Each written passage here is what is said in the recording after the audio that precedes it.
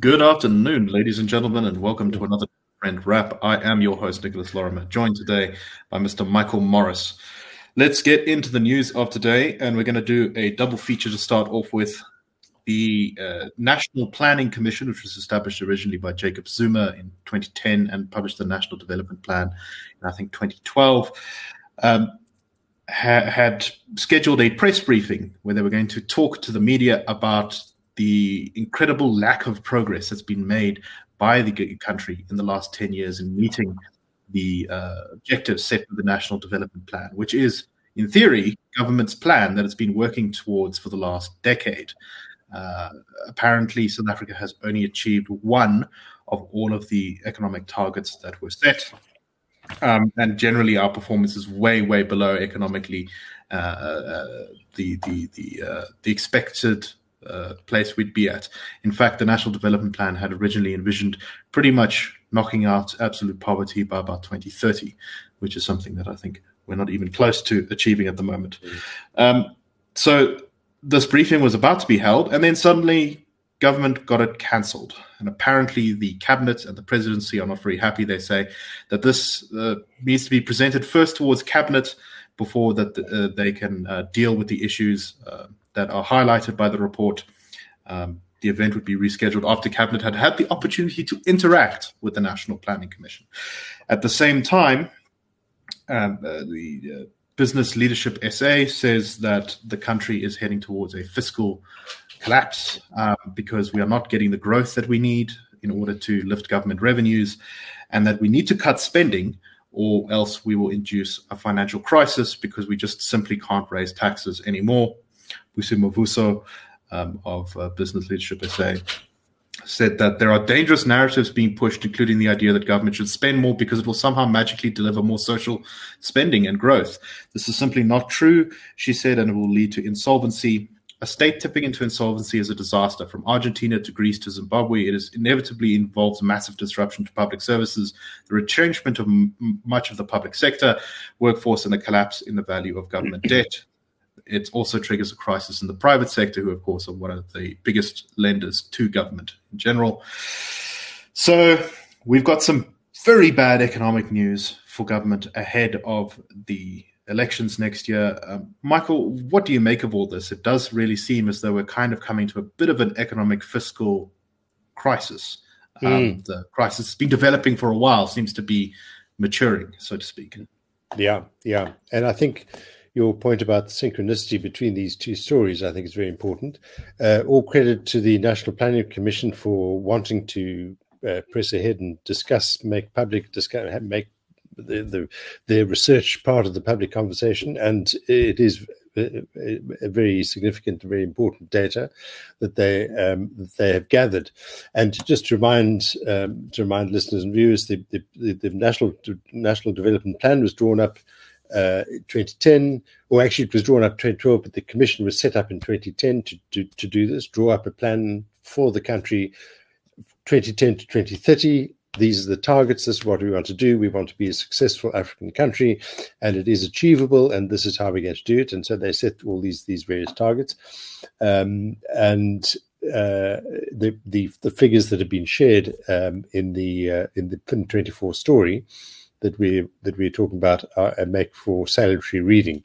And then before we get to that, the other story about the CEO of Business Leadership SA, Busi Mavuso, making this warning. And there's just a point that I thought was quite important to emphasize. She said that the argument put forward by some government officials, very senior politicians have been saying this in recent weeks even, that increased government spending is really the key. This would drive growth. How often have we heard this? That this, Mavuso warns, is self-defeating. If that were the case, she points out, the past decade of ballooning government spending would have delivered record growth. So now we have a look at what the National Planning Commission has found. GDP growth, for instance, 2011 figure 3.3%. And the target for 2030 was 5.4. That's what they set it as in 2010 or 2012. The actual 2022 is 1.1. A very, very distressing figure, that one. The other one, which is very striking, is unemployment rate of 25.4% in 2012. The target for 2030 is 6%. It's very similar to the target, in fact, that the IRR has said is achievable in our growth strategy, which we've recently published, recently updated also. We say 7% over the next 10 years. This is achievable. It's the absolute minimum to get unemployment going reduced.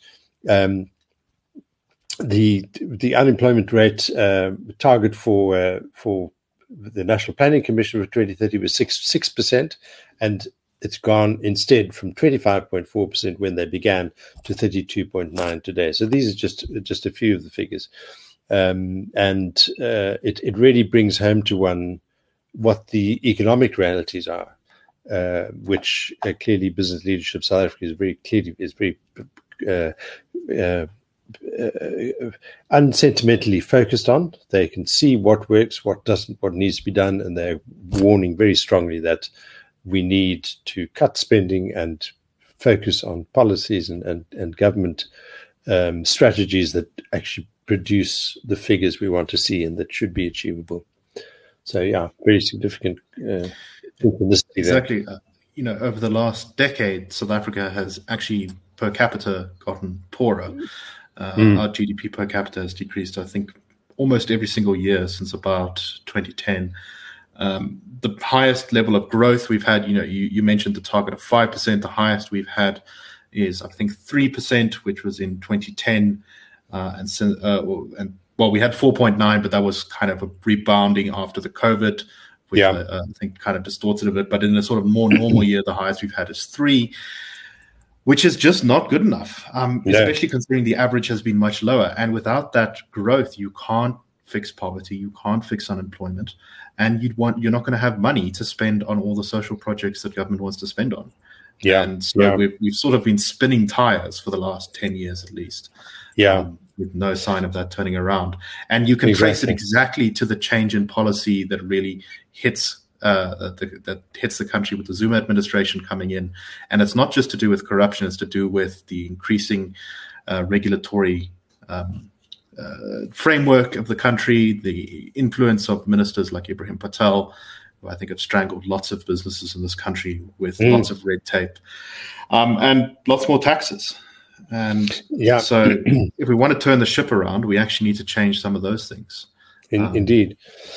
And of course, the worrying juncture that we're now approaching is election year, where the government obviously it doesn't have the resources to make the promises it would like to carry through, and present as being plausible and believable. But what it can say is that contrary to all those nasty liberals and economic theorists who call for sensible policies, there is also the other school of thought that says you just spend, and in that way you stimulate growth and you give people money to go and spend in the economy and so on. And unfortunately, certainly from our point of view, I'm sure economists will argue this till kingdom come, but certainly from our point of view, and as Busi Mavuso makes clear, is, as she says, from Argentina and Greece to Zimbabwe, it inevitably involves massive disruption to public services, the retrenchment of much of the public sector workforce, and the collapse in value of government debt. So really not a place that South Africa wants to go. So we just hope that before the election we can actually win this argument.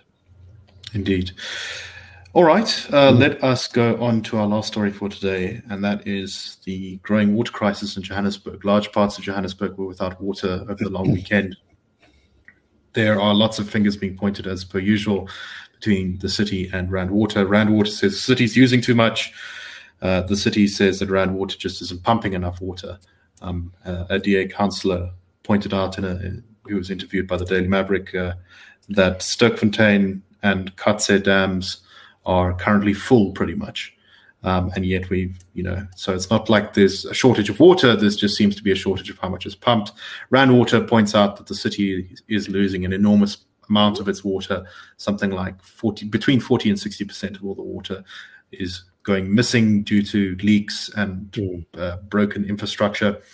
And to make matters worse, the Water and Sanitation Minister is apparently very furious with the Joburg Mayor, Kabelo Gwamanda, for allegedly not showing up to a number of meetings to discuss this water crisis. And in fact, the only statement that's been put out by the mayor's office since the water crisis really started to hit Joburg is to announce the renaming of William Nicol to Winnie Madikizela Mandela Drive.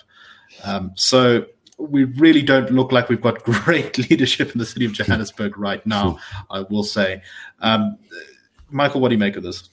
I mean, we were chatting earlier about the difference in experience that people in Gauteng are having now to the experience we had in, when was it, 2016, where there seemed to be a very real risk that if we didn't save water and if we didn't have a bit more rain, the city would actually run out of water. And certainly, I think the city of Cape Town might have made different decisions in the years preceding that to headed off this kind of risk. It's difficult to say. You could always, if there were apparently billions of rands, you could have had a big permanent desalination plant that would rule out water risk for all time, but then we would have to pay. So there were very difficult trade-offs.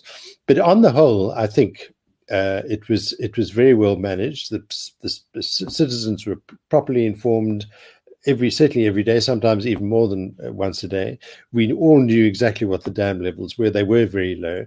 And I think there was genuinely a sense that what we were facing was an existential problem, a climate problem, for want of a better way of putting it. They were just, drought, and we'd run out of water. The hot season, it was a very hot season, the dams were gradually declining, and people did really have to step up to the plate and cut their water usage and reuse water as much as they could and so on. And that's really what helped us pull through. But it was, we had a very clear sense of a crisis that was imposed on the city by factors beyond human control. Whereas here, one does have a sense that, dams at, as you're saying, 102%, 97%, clearly there is a kind of human-made problem here, and that does require full attention from mayors and other officials, attending meetings, being present every day, informing the public exactly what's going on, getting the public on your side. I think these are all important things. One of the big things here also was encouraging people to look for leaks, literally look for leaks in the water reticulation system in your area as it came into your house, because a great deal of water is lost needlessly that way. It can be fixed, but people, the city officials need to know where the leaks are.